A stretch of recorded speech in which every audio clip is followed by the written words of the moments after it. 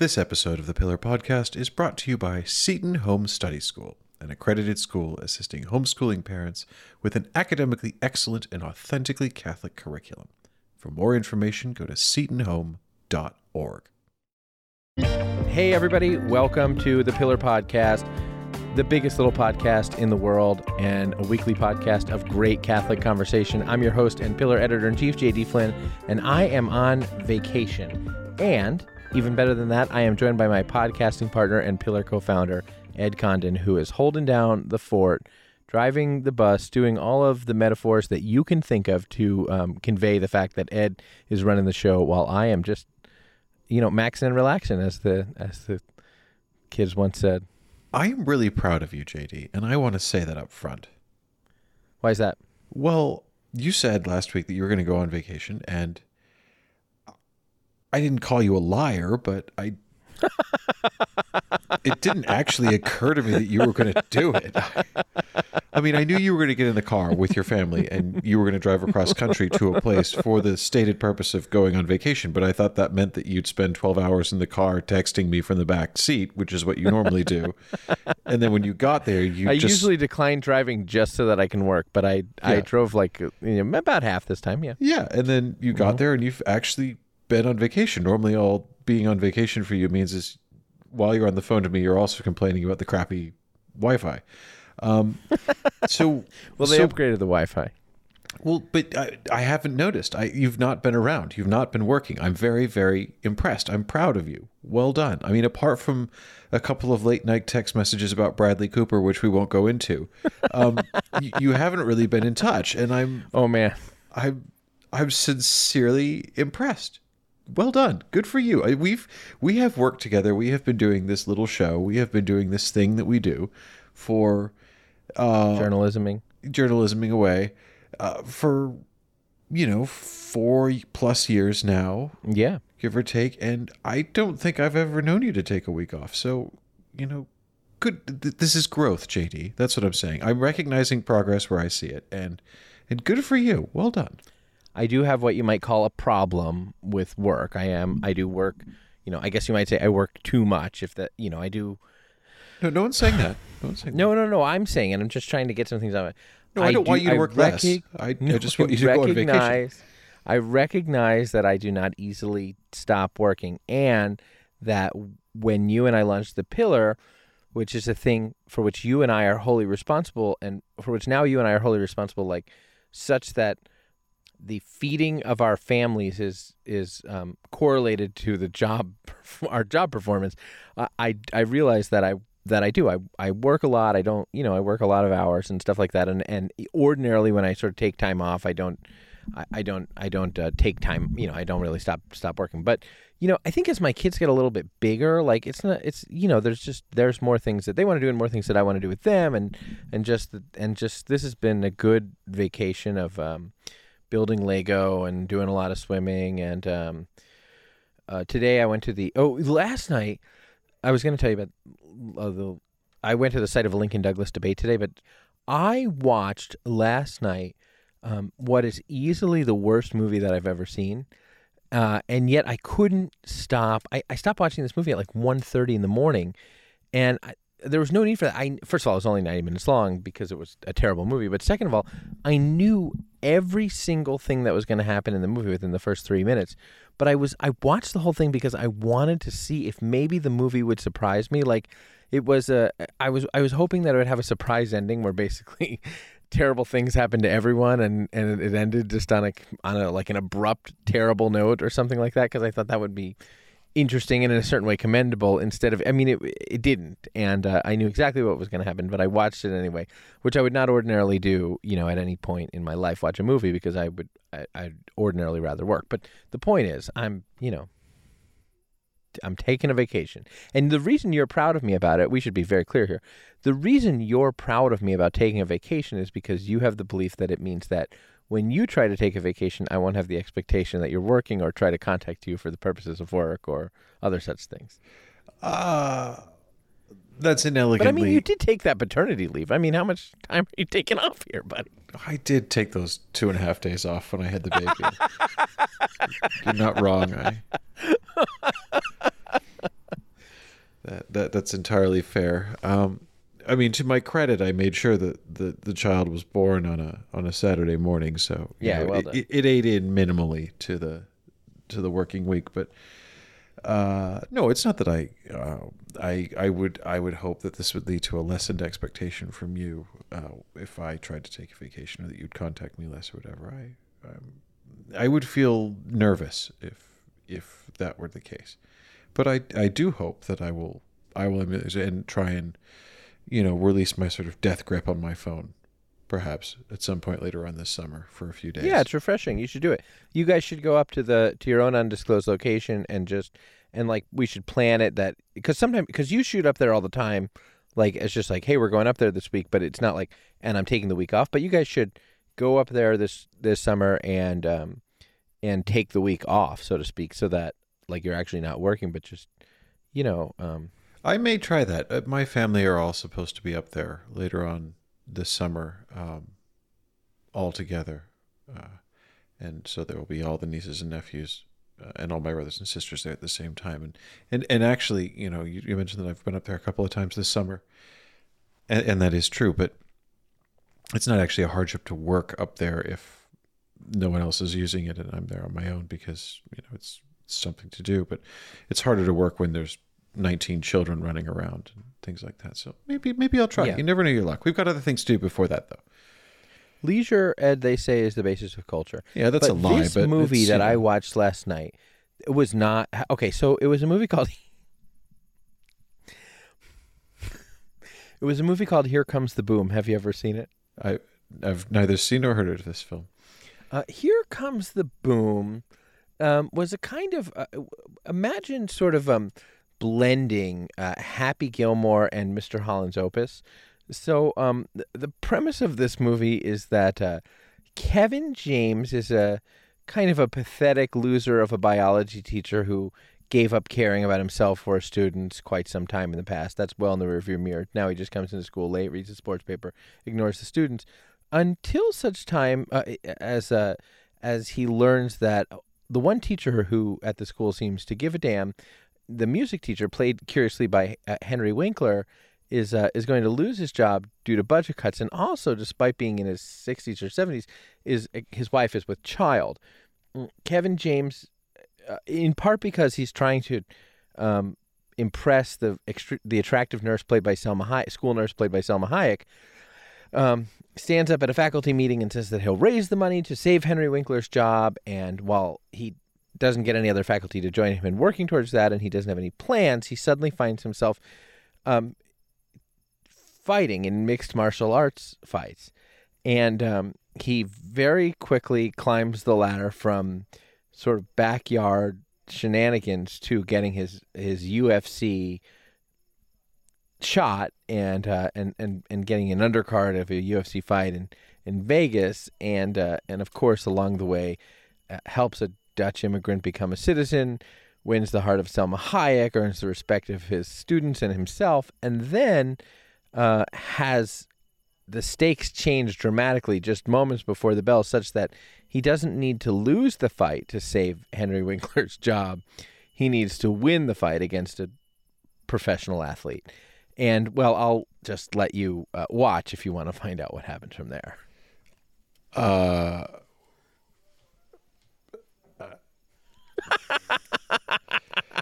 I'm speechless. I'm on vacation, man. If this is your experience of cinema, I understand why you don't watch film. I love a good movie.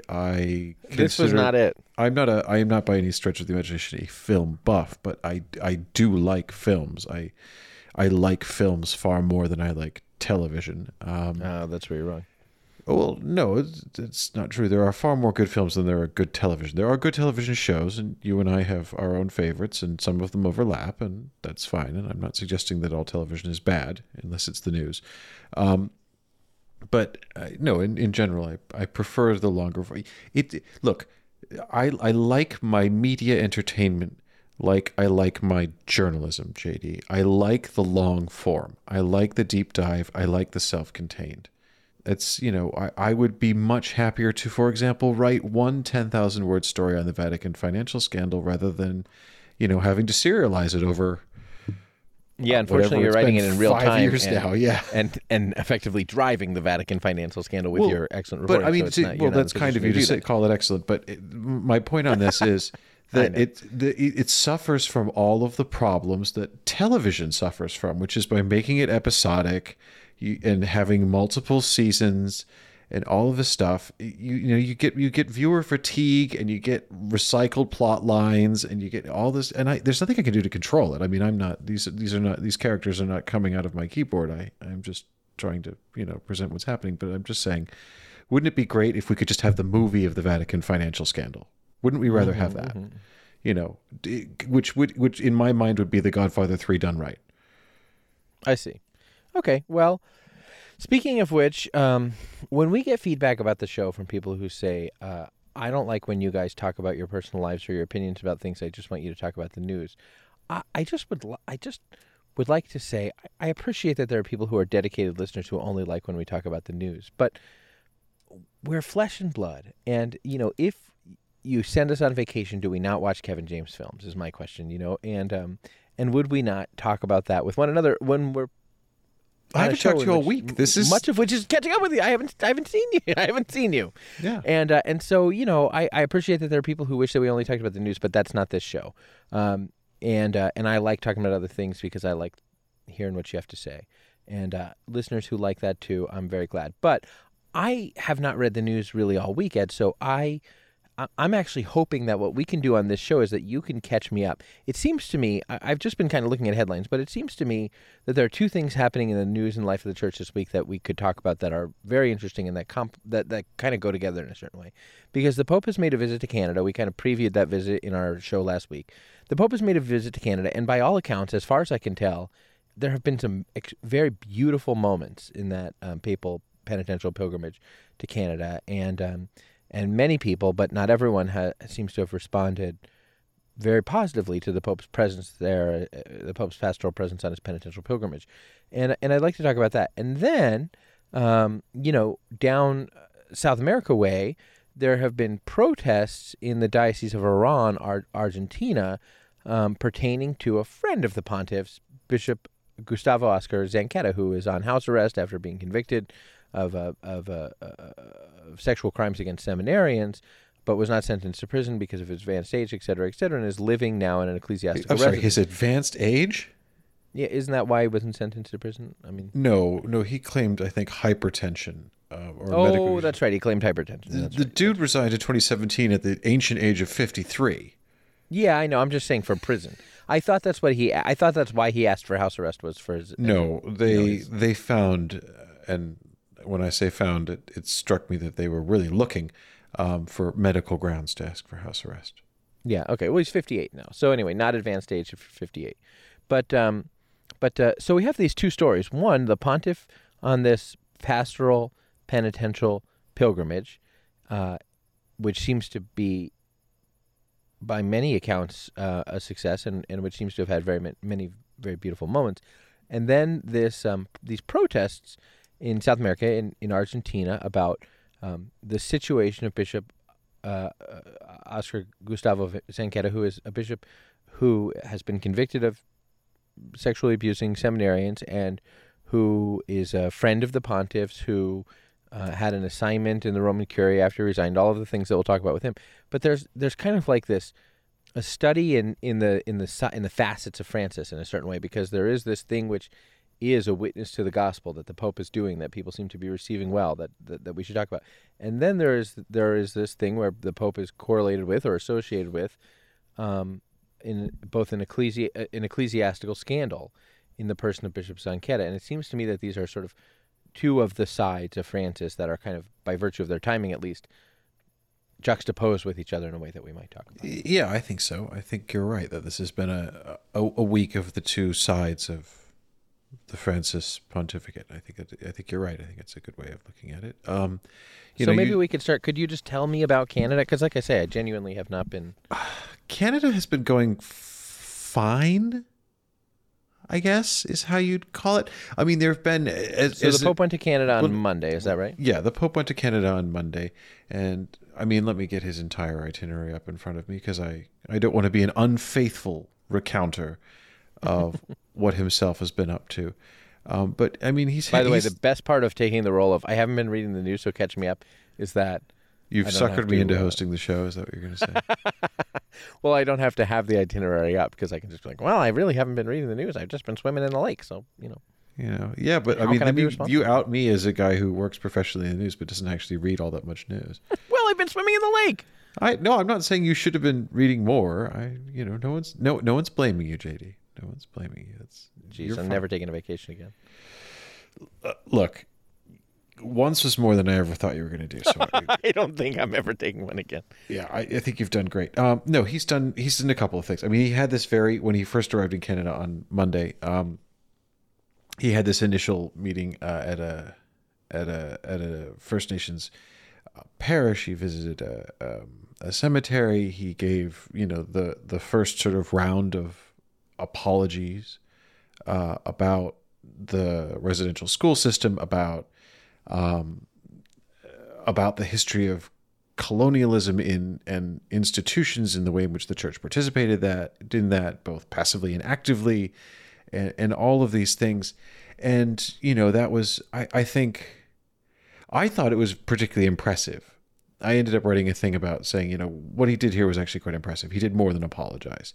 He correctly identified the problem because that's what triggered this penitential pilgrimage, as it's being called, is the furor last year over the residential school system in Canada, the discovery of all of these remains in what were unmarked graves, not as it seems as originally suspected or assumed to be mass graves, thank God, but nevertheless unmarked graves of children who died in these residential schools. And the residential schools were not only places where terrible abuse took place, but even in the best of circumstances, it was an entire network that was chronically underfunded. It was full of disease and hunger and neglect and all of this stuff. And its intention was what the Truth and Reconciliation Committee calls a cultural genocide. Because it was cultural genocide. Its intention was to divest these kids of their. We talked about this last week, but its intention was to divest the kids who are sent there by law of their culture, of their language, of their. Yeah. Exactly.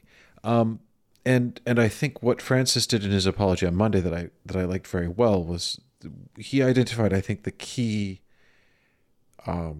sort of unique horrifier of the residential school system. Now, there were a lot of horrors about the residential school system, and I'm not suggesting that you should only talk about one or whatever, but I'd say what was uniquely horrific about the residential school system was, as you say, its stated purpose was to forcibly separate children from their families under force of law, and to basically culturally cleanse them, to remove from them their family ties, to remove from them their sense of self, their sense of people, their sense of nationhood, their language, their culture, their history, their identity. And that is not only bad in itself, but then to say, and the quote-unquote benefit of all of this is we are going to Christianize you. We will impose baptism on you. We will give you a good Christian education. We will make you good Christians, is antithetical. It's a real instrumentalization of the gospel. It's an instrumentalization of the gospel. It's an instrumentalization of the sacraments. And more importantly, it completely removes from the entire concept of spreading the gospel, of evangelization, the idea of conversion, because the entire premise of conversion is that it's a self-generated decision, that it recognizes free will, that it is voluntary, that the church proposes, the evangelist announces the good news, and that this is received. And it is the reception of the good news which prompts change. It's not imposed. And it's just antithetical to the entire missionary mission of the church, that you would impose on someone, let alone to the point of the denial of all natural rights of the individual and the family.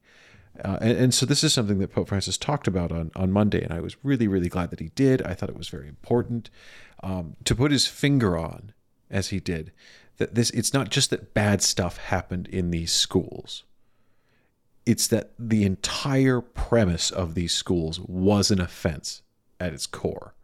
That this wasn't a good system or a good intention gone wrong. That there was no good in the intention of these things. That these things were malum in se. this wasn't a question of it went off the rails a little bit. It was like, no, this should never have been in the first place. And I think that was very important. And I think it was very well said. I mean, he's done other things since then.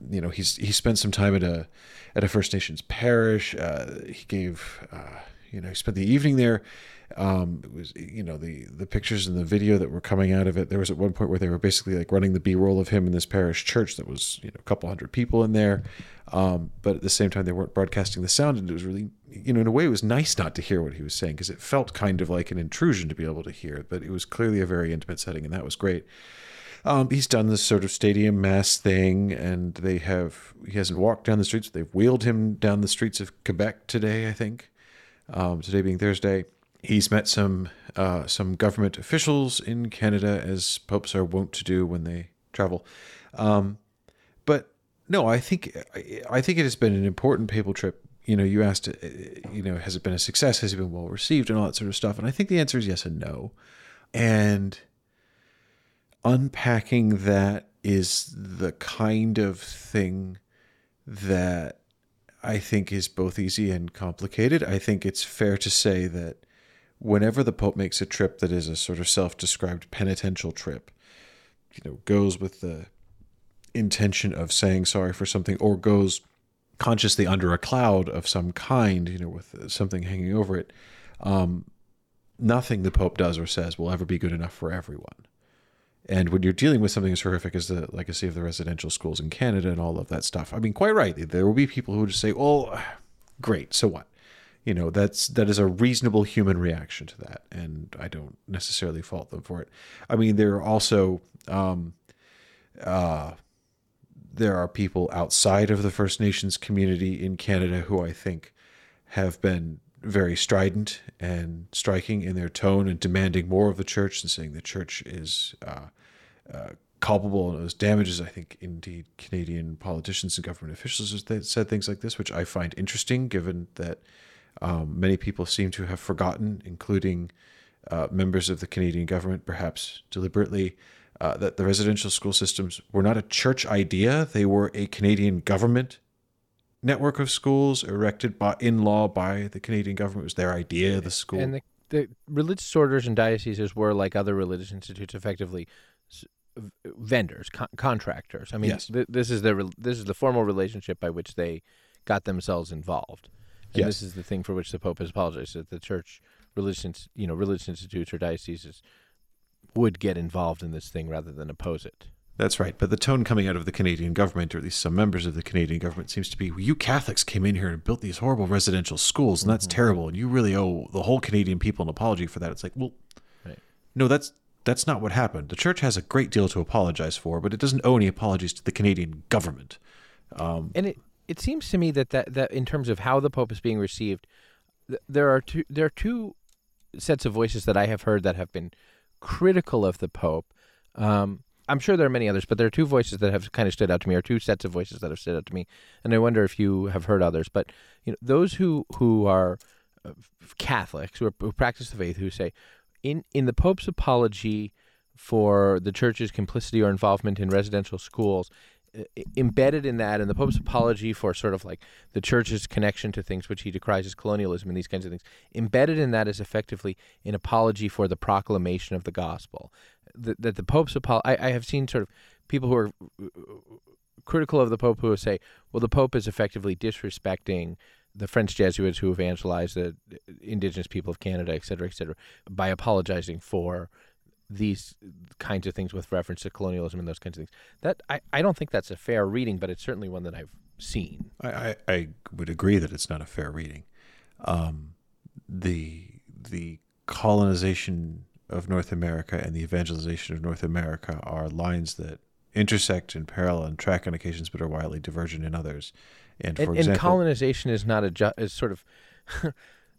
I'm using colonization pejoratively. Right, exactly. But that's my point. It's like the mechanism of justly proclaiming the gospel to a people is one which is done with respect to sort of subsidiarity of a people, of a culture. Like the gospel is for all cultures. So it's sort of the proclamation of the gospel is not even the same as the proclamation of sort of Western or European culture, let alone certainly sort of like in apologia for European government presence in a place. Well, absolutely. And but I mean, this is exactly what was wrong with the colonial mentality and the church's participation and co-opting by it. Is that the premise of the gospel is that the messenger suffers in the delivery of the message. This is what Christ does. Christ suffers for us. That the proclamation of the gospel presupposes that the evangelist is willing to suffer to deliver the message of the death and resurrection of Jesus Christ. That, the missionary is the message.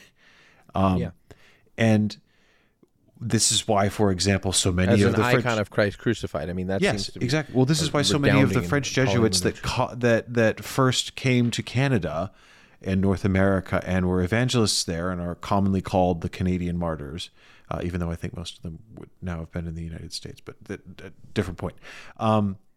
Were martyrs, is that they kept returning to these communities to announce the gospel to them with love and total passivity in that respect, even to the point where they were violently killed for so doing. Right.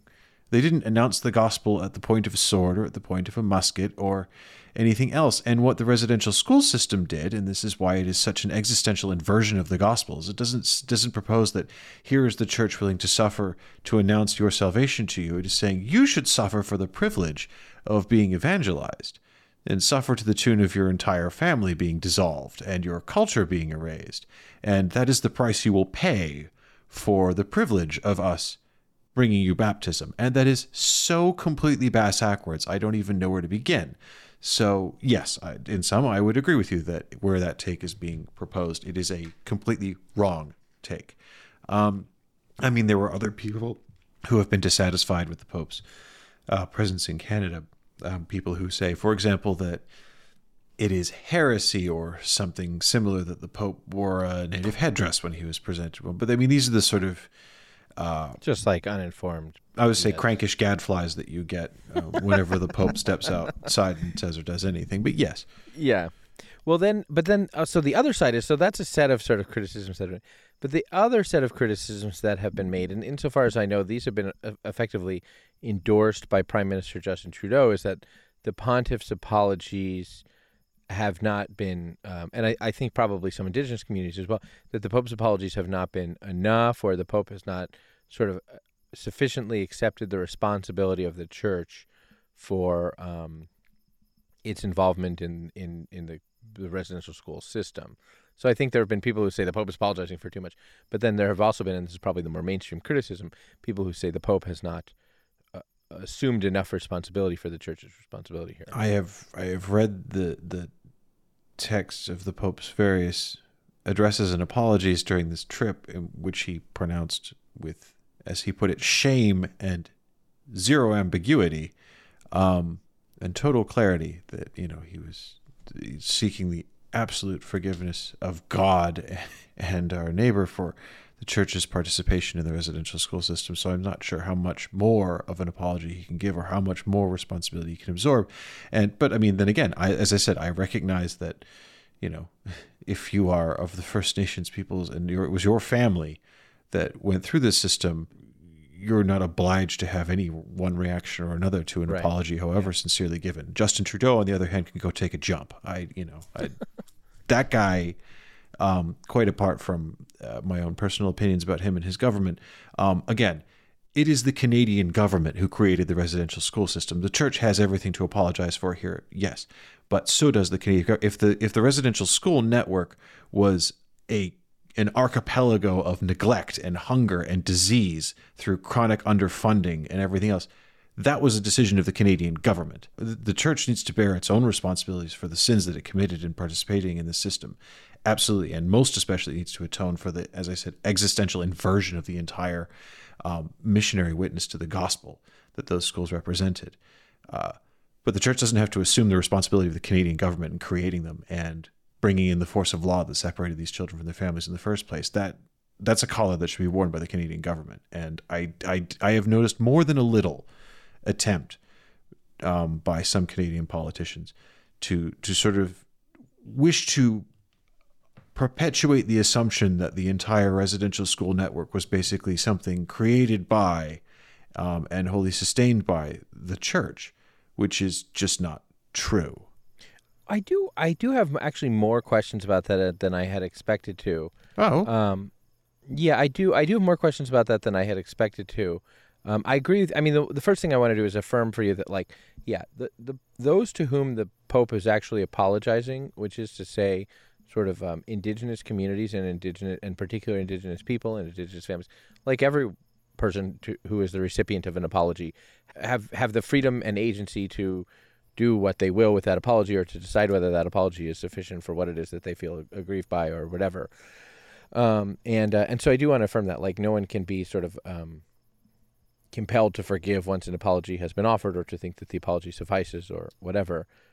A lesson, by the way, that I don't know about you, but early in my married life, I would often like apologize for something, and it didn't even hit the mark of the thing which needed apologizing for, and I'd be like, well, why isn't everything okay? I have apologized, without.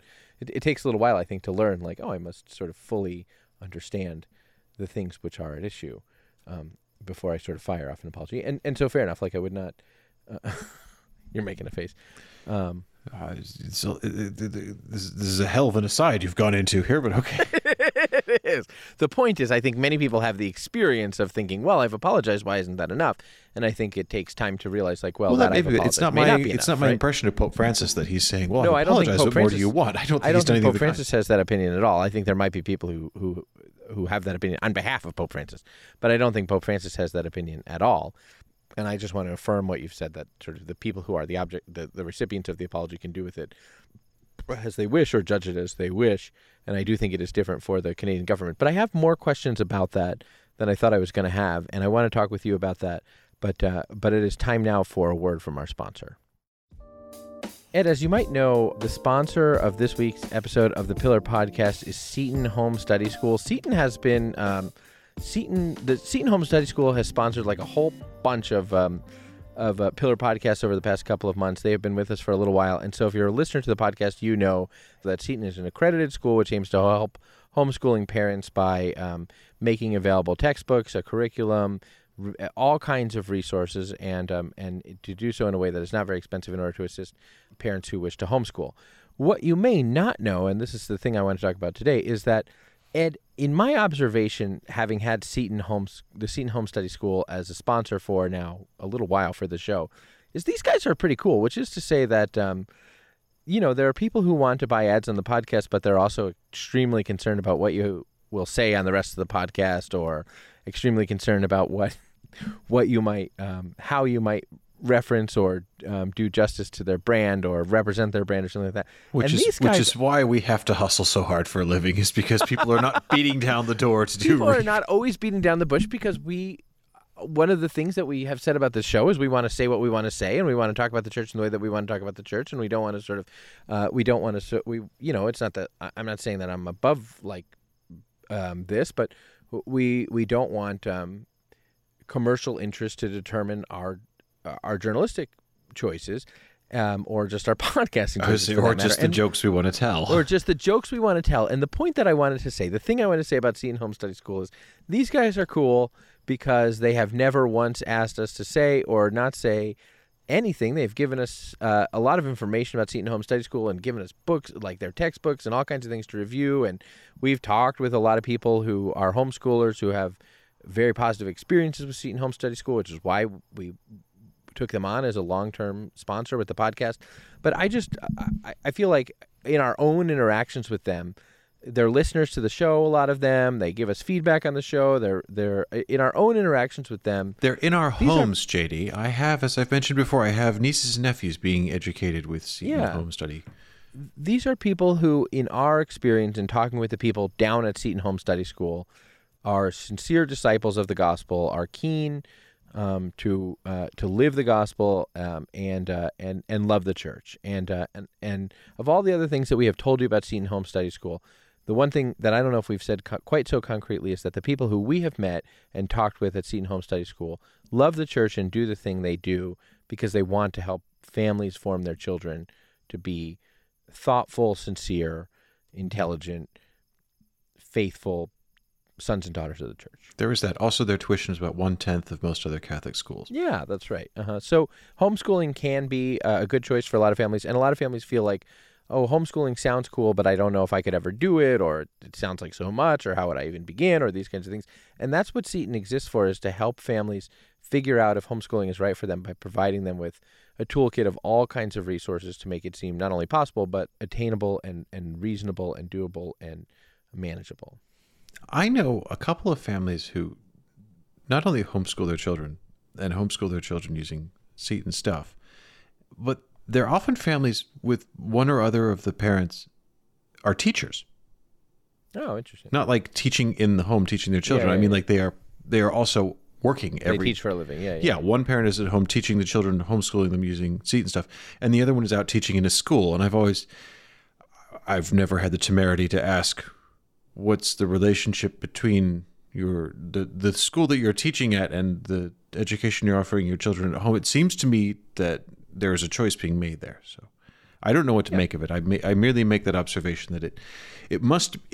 I guess what I'm saying, JD, is Seton home study must be good enough that parents who teach in schools, in some instances Catholic schools, are still preferring to educate their children at home using their stuff. So hey, how about that for And so what you should do what we're basically saying here is we're not just reading their copy.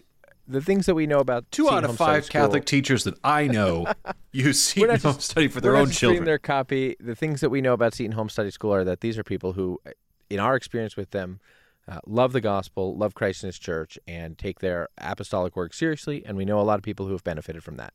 To see if Seton Home Study School is the right thing for your family, check it out, setonhome.org, which will show you kind of all of the resources they have as an accredited school assisting homeschooling parents with an academically excellent and authentically Catholic curriculum.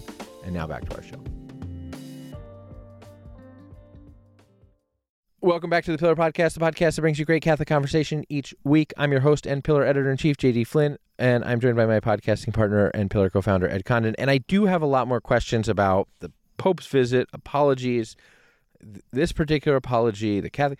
But Ed and I were just talking over the break, and we feel like we both want to do more homework to be able to dive into some elements of that conversation that we haven't yet talked about, be able to dive into some of the deeper theological questions there. And so I'm not sure when that conversation will be, but we are going to talk about some other stuff, not because there's not more to talk about there, but just because I don't, for me at least, and I do know about you because we just talked about it, I think we both feel like we want to do much more primary source reading before we really dive into talking far more concretely about that. I think that's good. I like to have my texts pre-read and arranged in front of me before. Yeah, I exactly, offer. and have some highlighting and things like that. Yes. You know who's good at helping students highlight and arrange No. I like them, but we got to have a show too. Yeah. Okay.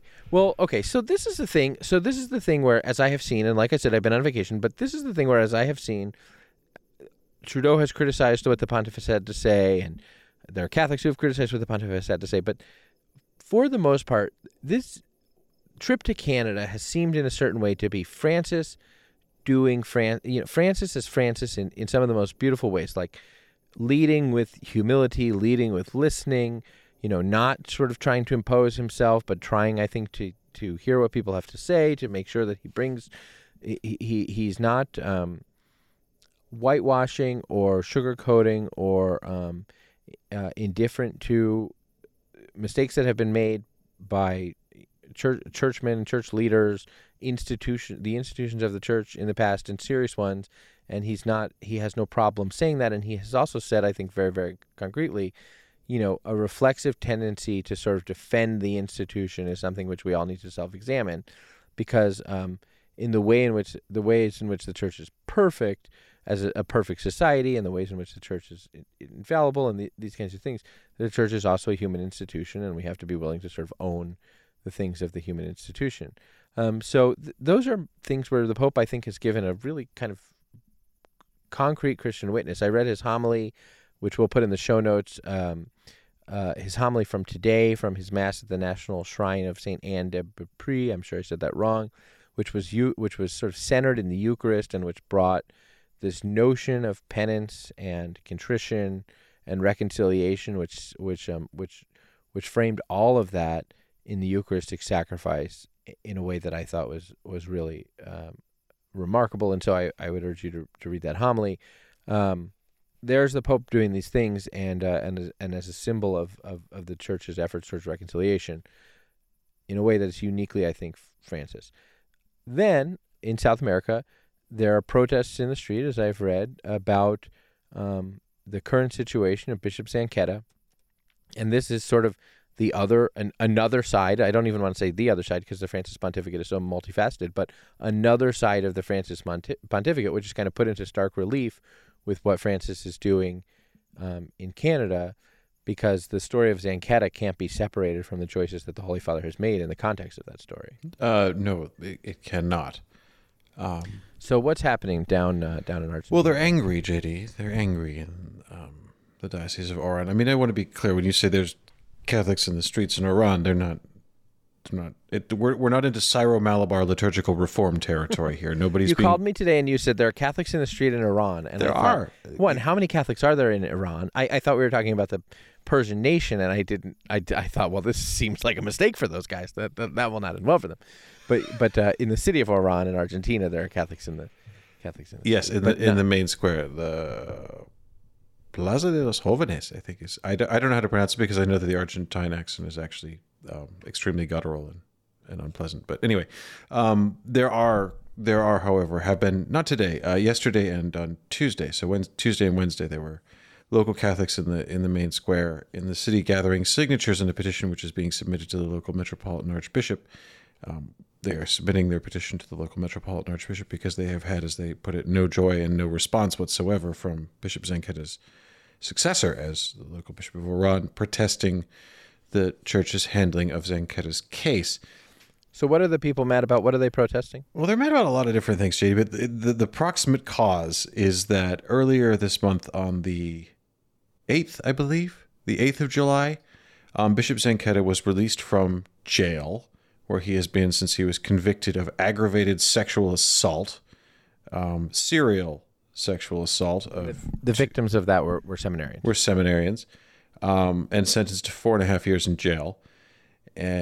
He was released from jail, and I believe it was the 8th of this month, and allowed to serve out. He was fitted with an ankle tag, and he was on medical, and the cause was medical because of his hypertension. I think it was hypertension. Something like that. Yeah, but there was a quote unquote medical reason why he was required to be released and to serve the remainder of his sentence under house arrest, and the diocese has put him up in the Monastery of Our Lady of the Valley, which. Now, when you say the diocese has put him up in the Monastery of Our Lady of the Valley, wouldn't it be more accurate to say the Monastery of Our Lady of the Valley? I mean, if this is a monastery, well, that's what it was built for. It's currently designated as the retired priest's home. Oh, so this is not the Monastery of a Religious Institute, which has decided to take him in. No, a la the Capuchins taking in McCarrick. No, this is not a McCarrick. If you remember correctly, when McCarrick left Washington, he was taken in by these Capuchins in Kansas, and he lives in their friary, St. Fidelis or something like that, friary in Kansas for a couple of years until he didn't live there anymore. But this is not that. No, this is not that. He's been given a spot where all the retired priests of the diocese are supposed to live. And people are not wild about him living there, albeit with an ankle tag, with full rights and dignity as Bishop Emeritus. Mm-hmm. And I can understand why that plants a question in the minds of local Catholics. As I mentioned just a moment ago, Bishop Zanchetta was convicted in a civil court of aggravated serial sexual assault. And that was just a couple of months ago that Bishop Zanchetta was committed of sexual crimes in Argentina, but before that, well, so this is the thing: is the accusations against Bishop Zanchetta that he behaved in a sexually predatory fashion against seminarians in his own diocese, and at various times, even the rector of the seminary has accused the bishop of so doing, as well as seminarians themselves, as well as there was at one point obscene photographs of young men discovered on Bishop Zanchetta's phone, I believe. It was discovered by a secretary. This is all a period going back years. He was made a bishop in 2013. It was pretty much like the first batch. And before that, before he was made a bishop, he had been he had worked at the Argentine Bishops' Conference at the time when the Holy Father was the president of the Argentine Bishops' Conference. And he had been either Secretary General or Deputy Secretary General. He was executive undersecretary. No, he was executive undersecretary. So we would call that position the equivalent position at the USCCB would be Associate General Secretary, which is kind of like, it's a number two kind of position. Anyway, he got friendly with then Cardinal Bergoglio. And there he grew close with the Holy Father, yeah. Mm-hmm. Anyway, but yeah, he was made a bishop in 2013 in basically Francis's first batch of episcopal appointments. And depending on who you listen to, he resigned in 2017 for reasons of ill health at the age of 53, or from 2015 onwards, he was accused by the senior clergy of his diocese of financial mismanagement, sexual harassment, sexual misconduct. As I said, the finding of some extremely problematic imagery of young men on his phone at work, and various other things. And the Vatican was informed of this in 2015 and again in 2017. And as I said, in 2017, he resigned on for quote unquote health reasons. The Vatican still, as near as I can tell, maintain that the first they ever heard of accusations against Bishop Zanchetta was in late 2018, although there has been some fairly extensive and I think documentary reporting by Argentine media sources. Argentine media outlets. I don't want to say proving beyond a shadow of a doubt, but certainly appearing to prove to me that these complaints against Zanchetta were made in 2015 and 2017.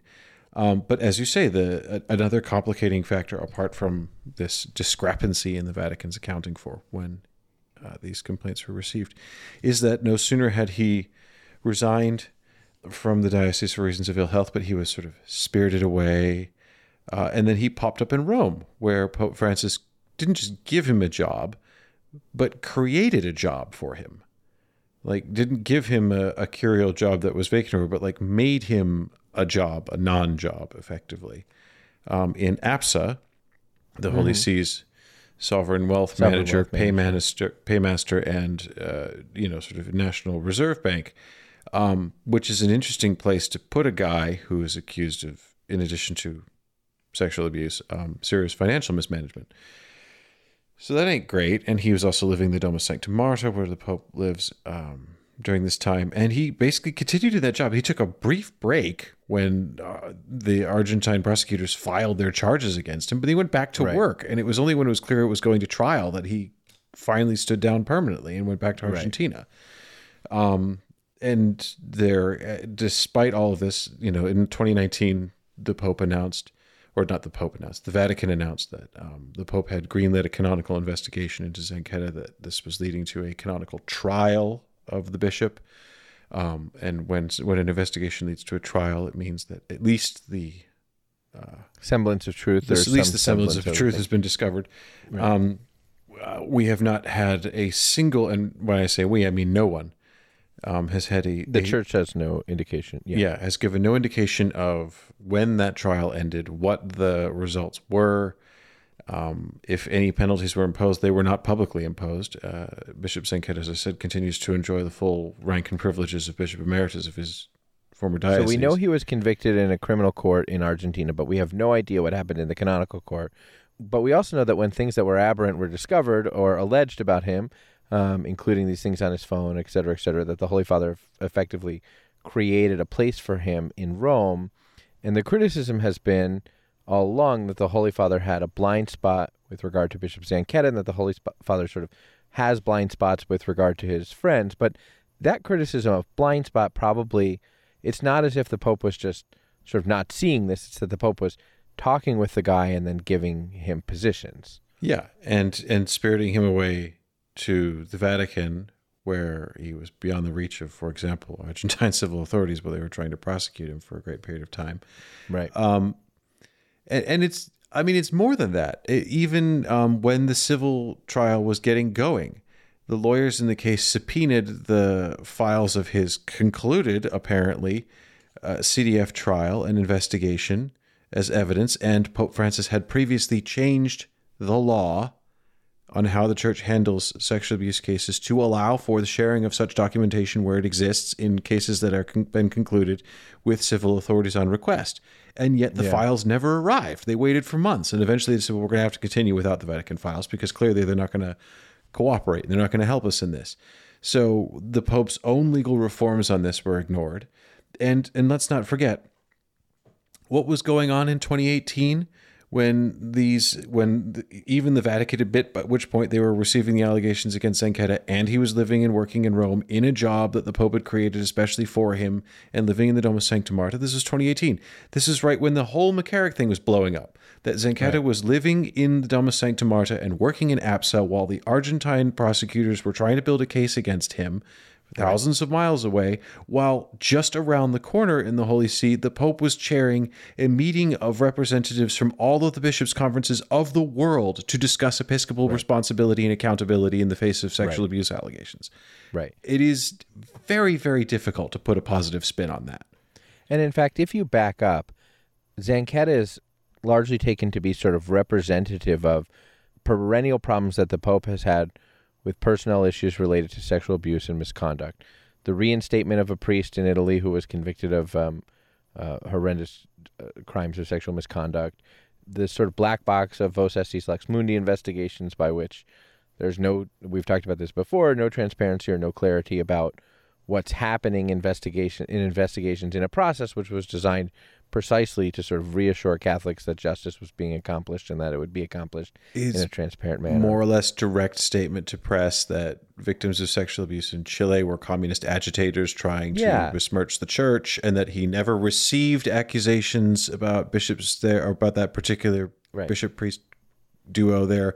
Which was eventually proven not to be true, and eventually the Pope, that he never received those things, which eventually the Pope sort of walked back this idea that these allegations in Chile against bishops were being ginned up by political enemies. So the Pope walked that idea back and actually expressed contrition about it. But but only after Cardinal O'Malley basically said he was very disappointed in that. Right. Well, and made it, let's put the just Pope in the corner. I mean, well, he put the Pope in the corner, not just by saying I really was disappointed the Pope did that, but it was also incredibly clear as O'Malley was saying that he also had the power to say, no, I know the Pope received these allegations because I put them in his hot little hand myself. Exactly. And he stopped short of saying that. And I think the Pope's sudden frankness and candor in walking back those statements was, I think, was not unconnected to Cardinal O'Malley's intervention. So if you zoom out from Zanchetta, the Holy Father has bad marks, on any number of cases related to sexual abuse and misconduct, or any number of sort of issues related to clerical sexual abuse and misconduct. Now, people would say, well, the other side of the coin with that is that allegations about McCarrick were hanging around for a long time, and, John Paul II was sort of mollified by Cardinal O'Connor, I think, saying, we've looked into this and we don't have that much concern. And, John Paul II was sort of too easily mollified, and John Paul II's administration, the nuncios under him, were sort of like woefully negligent in their handling of allegations raised about McCarrick, or at least suspicions raised about McCarrick. There's this really sort of troubling bit in the McCarrick report, this sort of misogynistic bit where a religious sister of mercy calls to raise concerns about McCarrick, and it's sort of like, well, maybe the sister, I don't know if you remember this, Ed, but the nuncio said something like, well, maybe the sister, just wanted to be important or something like that. Yes, they basically said she's a hysterical attention seeker. Exactly. That's right. And so, so you might say, well, John Paul II had a bad track record on McCarrick, and Benedict XVI didn't sufficiently handle McCarrick. He sort of half handled him, but maybe that was worse. Okay. So the point is, there are people who would say, okay, the Pope has a good record on McCarrick because he's the one who allowed these allegations to go forward and McCarrick to be removed from the College of Cardinals and laicized, and I don't think that can be completely ignored. There's truth to that. On the other hand, even with McCarrick, we still don't yet know, and gosh, have I tried to do more reporting on this and better reporting on this, and I know the people who could help me with this, they just haven't helped me with it yet, but no one has really told the story of how McCarrick, the allegations against McCarrick, got to the review board in the Archdiocese of New York, what the sequence of events was. And again, people have asked us before, do you guys have stories that you're sort of holding on the back burner? Yeah, this is one that I know. I got three McCarrick stories. I'm waiting for exactly. one but phone call or one email. I'm waiting for a couple of sources, probably people to be in positions where they're better able to explain things to us. But, the story of how McCarrick got to the New York Review Board is a story we don't know. And so we don't know the degree to which the Holy See allowed this to happen, or the Holy See had to allow this to happen because it was otherwise going to blow up in some way that would have been very, very bad. I mean, we just don't know. And so I don't know that we can say, well, we can't say because we don't have enough information. The Pope made or did not make this choice because we just don't know. So there's that, which is a sort of leave that as a question mark.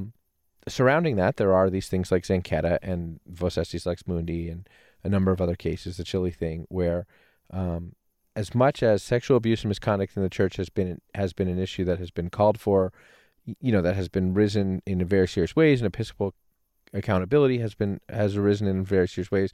As much as the Pope has done some things that have aimed to address that, like calling a global summit, and as much as the Pope has the challenge of addressing this in the church where there are in different parts of the world very different sort of attitudes and dispositions about this, and different countries are in very different places.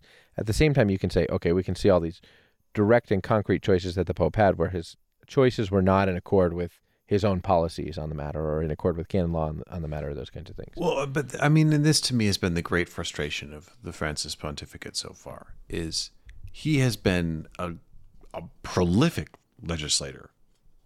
Right. Especially on the subject of episcopal accountability. Yeah.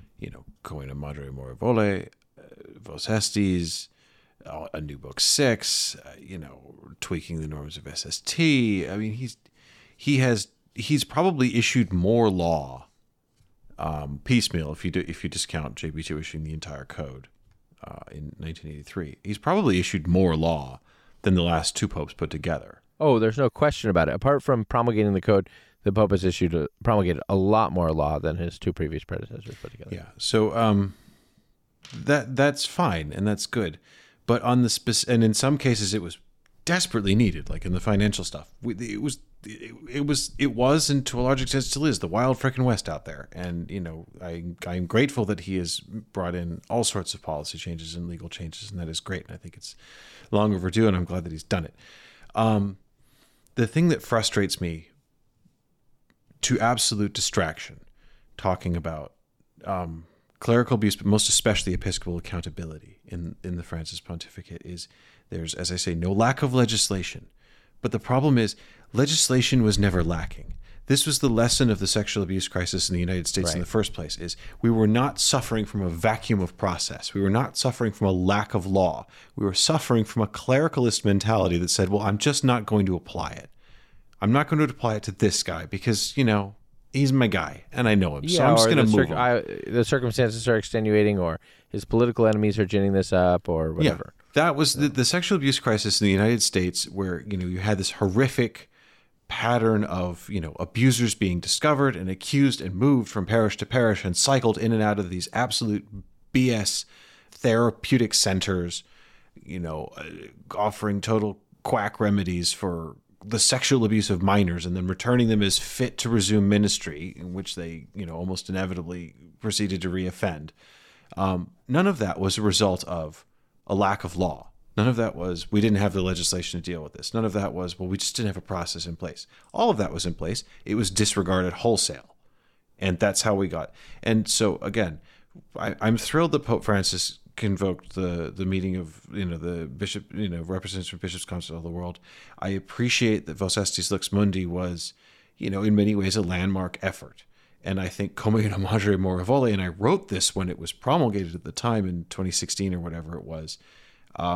I said, I think it is, if it is ever actually taken out of its glass case and used as written, it is perhaps the most seismic piece of maximalist papal affirmation since Vatican I. Like, I really do believe that. It hasn't, so far as I'm aware, been invoked or used. Other bishops have been dismissed from their sees for no reasons given, but not through the process of Comune Madre Morevole. But anyway, again, I'm thrilled that Pope Francis has issued these laws and recognized the problems and scandals that gave rise to them. But again, the problem that needed resolution there was not a lack of law to begin with. And to issue laws and to have this sort of reforming pattern of, Comune Madre, Vos Estis, stuff like that, and then to have glaring counterexamples like Zanchetta literally haunting the Domus while this conference is going on, and to still be there now. Yeah. It's a counterside. It shows that actually the church hasn't come all that far from where we Oh, yeah. were in the 70s and 80s. Because it's still a question of, well, we've got all the law, we've got all the procedure, Why aren't we but using it? sometimes it's just my guy, you know? Right. And that's the issue with Zanketta. Or if we have used the law, we have this this complete overestimation of the importance of secrecy at the exact wrong moments. If there has been a canonical process for Zanketta, so much, it seems, could be resolved by clarity about the process. But again, this is in his legal reforms, is to share the files with the civil authorities on request. Which they didn't do in the case of Zanketta. They didn't do. Right, yeah. So we have this week, I think, a study of what is for many people, or the juxtaposition at least of what is for many people, a high point of the Francis Pontificate, or emblematic of some of the most beautiful things about the Francis Pontificate. And then this week in the square of in the square in Oran, emblematic of some of the most acute frustrations many people have about the Francis Pontificate. It like any pontificate or any administration, it is not all one thing. But here are two elements in the Francis Pontificate, which I think we'll continue to evaluate and discuss other elements of. But here are two elements within the context of the Francis Pontificate, which have had very different results. In both cases, you know, it's sort of true of Francis that the Holy Father doesn't always seem to sort of hear the criticism, and maybe this is there are ways in which this is a virtue, there's ways in which this is not a virtue, I suspect, but, you know, the Holy Father seems to just do what he does, what he's going to do, what he wants to do, without sort of letting himself be deterred too much by the criticism. But the flip side of that, and there are times when that's very good, the flip side of that is that this the legal culture of the Holy See right now is unique in a longstanding sort of history of the Church, in that these norms which are passed without almost any consultation at all. And almost no vacatio legis in some cases. Right, exactly. So, you know, there are ways in which people say, well, the Pope does what he discerns is the right thing to do, and there's something great about that. And then there are people who say the Pope does what he wants to do and he doesn't listen. And so, again, you know, the sort of study in similar characteristics in different contexts that I think, you know, point to some of the things about the Francis Pontificate which have been praised, and then some of the things which have been criticized, or which remain tensions or sort of acute frustrations among, at least this week, the Catholics of the Diocese of Oran, Argentina. And may I just say one thing? We talked about the Pope's trip to Canada and some of the, I think, fantastic things he said and fantastic ways he's chosen to say it while he was there, and the frustrations about Zanketta and all of this stuff. And I think it's a healthy way to talk about the Pope.